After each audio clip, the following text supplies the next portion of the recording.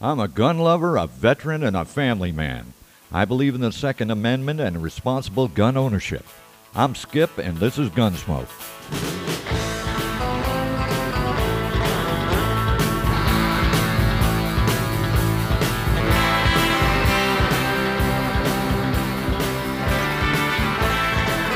Hey y'all, we're back.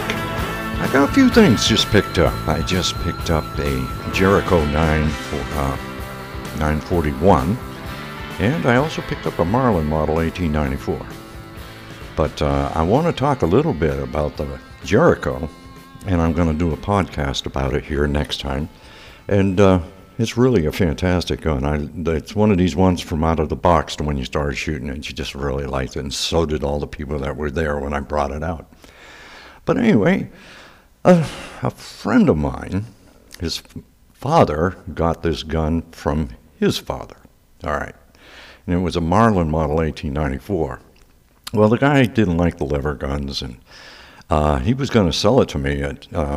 Called me up, and I was going to go. I went over there, and he had a nice little collection there. And he says, "Would I be interested in this 1894?" And the price he quoted, I didn't agree with because he was basically lowballing himself, and I said, no. So we come to an agreement of what we both thought was fair, and everything was fine. Now I took it out and stuff. It was built, it was in the 1960s.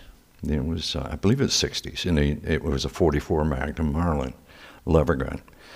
And took it, cleaned it up, took it to the range, shoots fine. And I said, okay, sounds good to me. And but anyway, the Marlin 1894 was a lever-action repeating rifle introduced in 1894 by the Marlin Firearms Company of North Haven, Connecticut. And at its introduction, the rifle came with a 24-inch barrel and was chambered in a variety of rounds such as the 25-20 Winchester, 32-20 Winchester, 38-40, and 44-40. Now, there were variants, other chambers remain still in production today, and the other variants of the gun. Now, Marlin produced its first lever-action repeating rifle as the Model 1881, and it was a strong but heavy design that could accept powerful large caliber black powder cartridges similar to those used in single shots like the Buffalo, Bear, and other big game hunting guns. Now, this was followed by the Model 1888, which was a top eject model, lever action model, like the 1881, but with several improvements. Most important was the incorporation of a locking lug locking the breech. And it was chambered in the Winchester centerfire family of cartridges, originally developed for the Winchester 1873 rifle, or W44 WCF, or the 38 WCF, that stands for Winchester, and centerfire, and the 32 WCF, and also known as the 4440, 3840, and 3220s. Now, the designer and patentee of the Model 1888 and subsequent Marlin lever-action rifles, including the 1894, up to the Model 1897, was a fellow named L.L. Hepburn, or Lewis Hepburn. He was the Marlin's firearms engineer. Now, the Marlin Model 1889 was the first lever-action repeater to incorporate a flat, solid steel top receiver with side ejection of spent cartridges. Now, Marlin's design team believed that the solid top steel receiver would be safer in the event of a hang-fire cartridge and stronger than a top-ejected frame or equivalent weight. Now, the Model 1889 was chambered for the same cartridges as the 1888. Internal upgrades included a locking lug and firing pin system that prevented discharge until the bolt was locked in place. And the new model also utilized a cartridge carrier that raised automatically, closing the end of the magazine after the head of the cartridge had passed into the carrier, thus preventing the next cartridge from entering the carrier and jamming the action. Now, the Marlin 1894 was originally patented on August 1st of 1893 by L.L. Hepburn, And with this design, Marlin simplified and strengthened the internal lever action mechanism while continuing the practice of using a flat, solid steel top receiver with side ejection. Now, with the Model 1894, Marlin removed the rear locking lug, which extended down into the trigger guard and had a tendency to pinch the shooter's fingers during rapid-fire cycling. Other design improvements over the 1889 included a one-piece trigger and a two-piece firing pin to prevent the rifle from firing unless the finger lever was fully closed or if the locking lugs were missing. Now, additionally, the finger lever lock on the Model 1889 was eliminated on the Model 1894 and replaced by a latch built into the lever itself. This model was chambered in the same calibers with the addition of 2520 and later the 218B.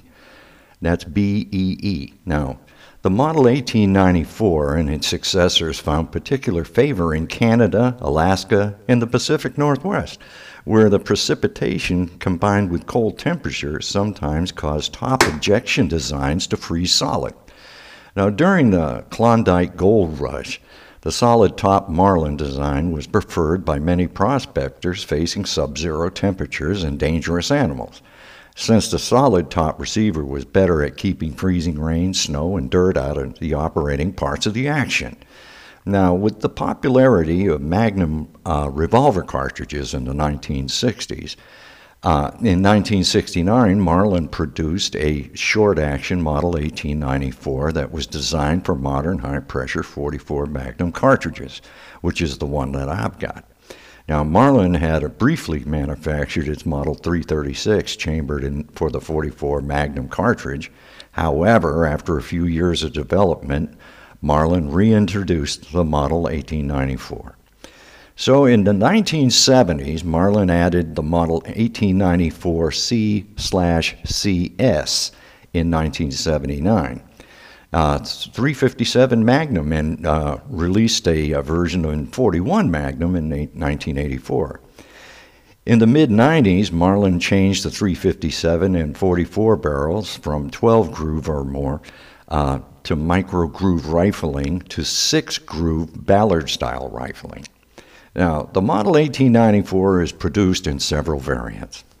Now, all variants are made in lever action, by the way, included a black walnut stock, straight grip stock, and except for the 1894 CL, didn't have that straight grip stock. Now, anyway, included adjustable semi-buckhorn folding rear and ramp front sights.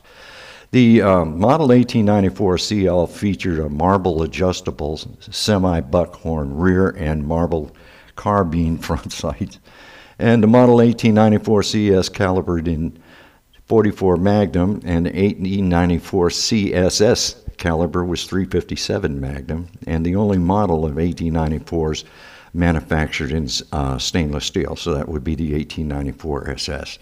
And you had the Model 1894M, that would be from 1983 to 1989, in 22 Magnum, no loading gate, magazine tube loading only, and they only made about 12,000 of them.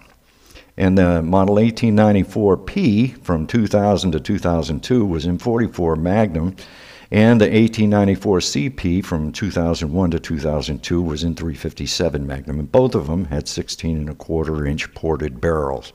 And let's see, the Model 1894 SBL, that would be in 2011, was in 357 Magnum and was to come in stainless steel with big looped finger lever and 16.25-inch barrel, pistol grip laminated stock, and one-piece XS scope mount with a folding ghost ring, aperture rear sight.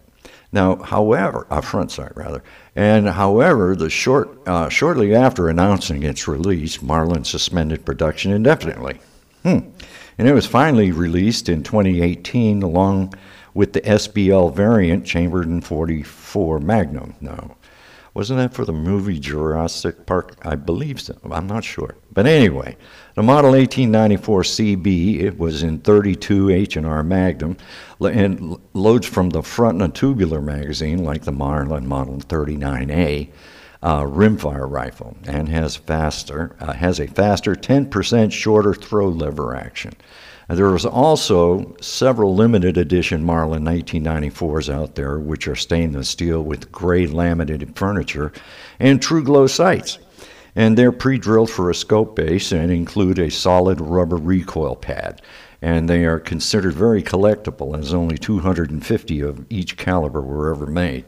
Now, there's a unique barrel stamping on these rifles, which is denoted as Marlin 1894 LTDSS, followed by the caliber, for example, Marlin 1894 LTDSS 41 Magnum.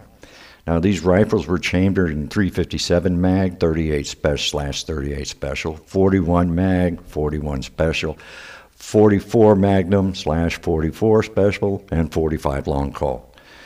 Now, there were a total of 2,600 1894s rifles made in 1997, labeled as the Marlin Limited, in 45 Colt, 357 Magnum, 44 Magnum, and they all had 16.25-inch barrels. It's an interesting rifle, and I took it out and shot it. I thought it was fantastic. I said, this is great. And like I said, the guy was pretty cool, and he had a very extensive gun collection from his father and his father, so his grandfather. So it was a pretty cool thing, and I was really honored that he thought enough of me to invite me over and offer it to me.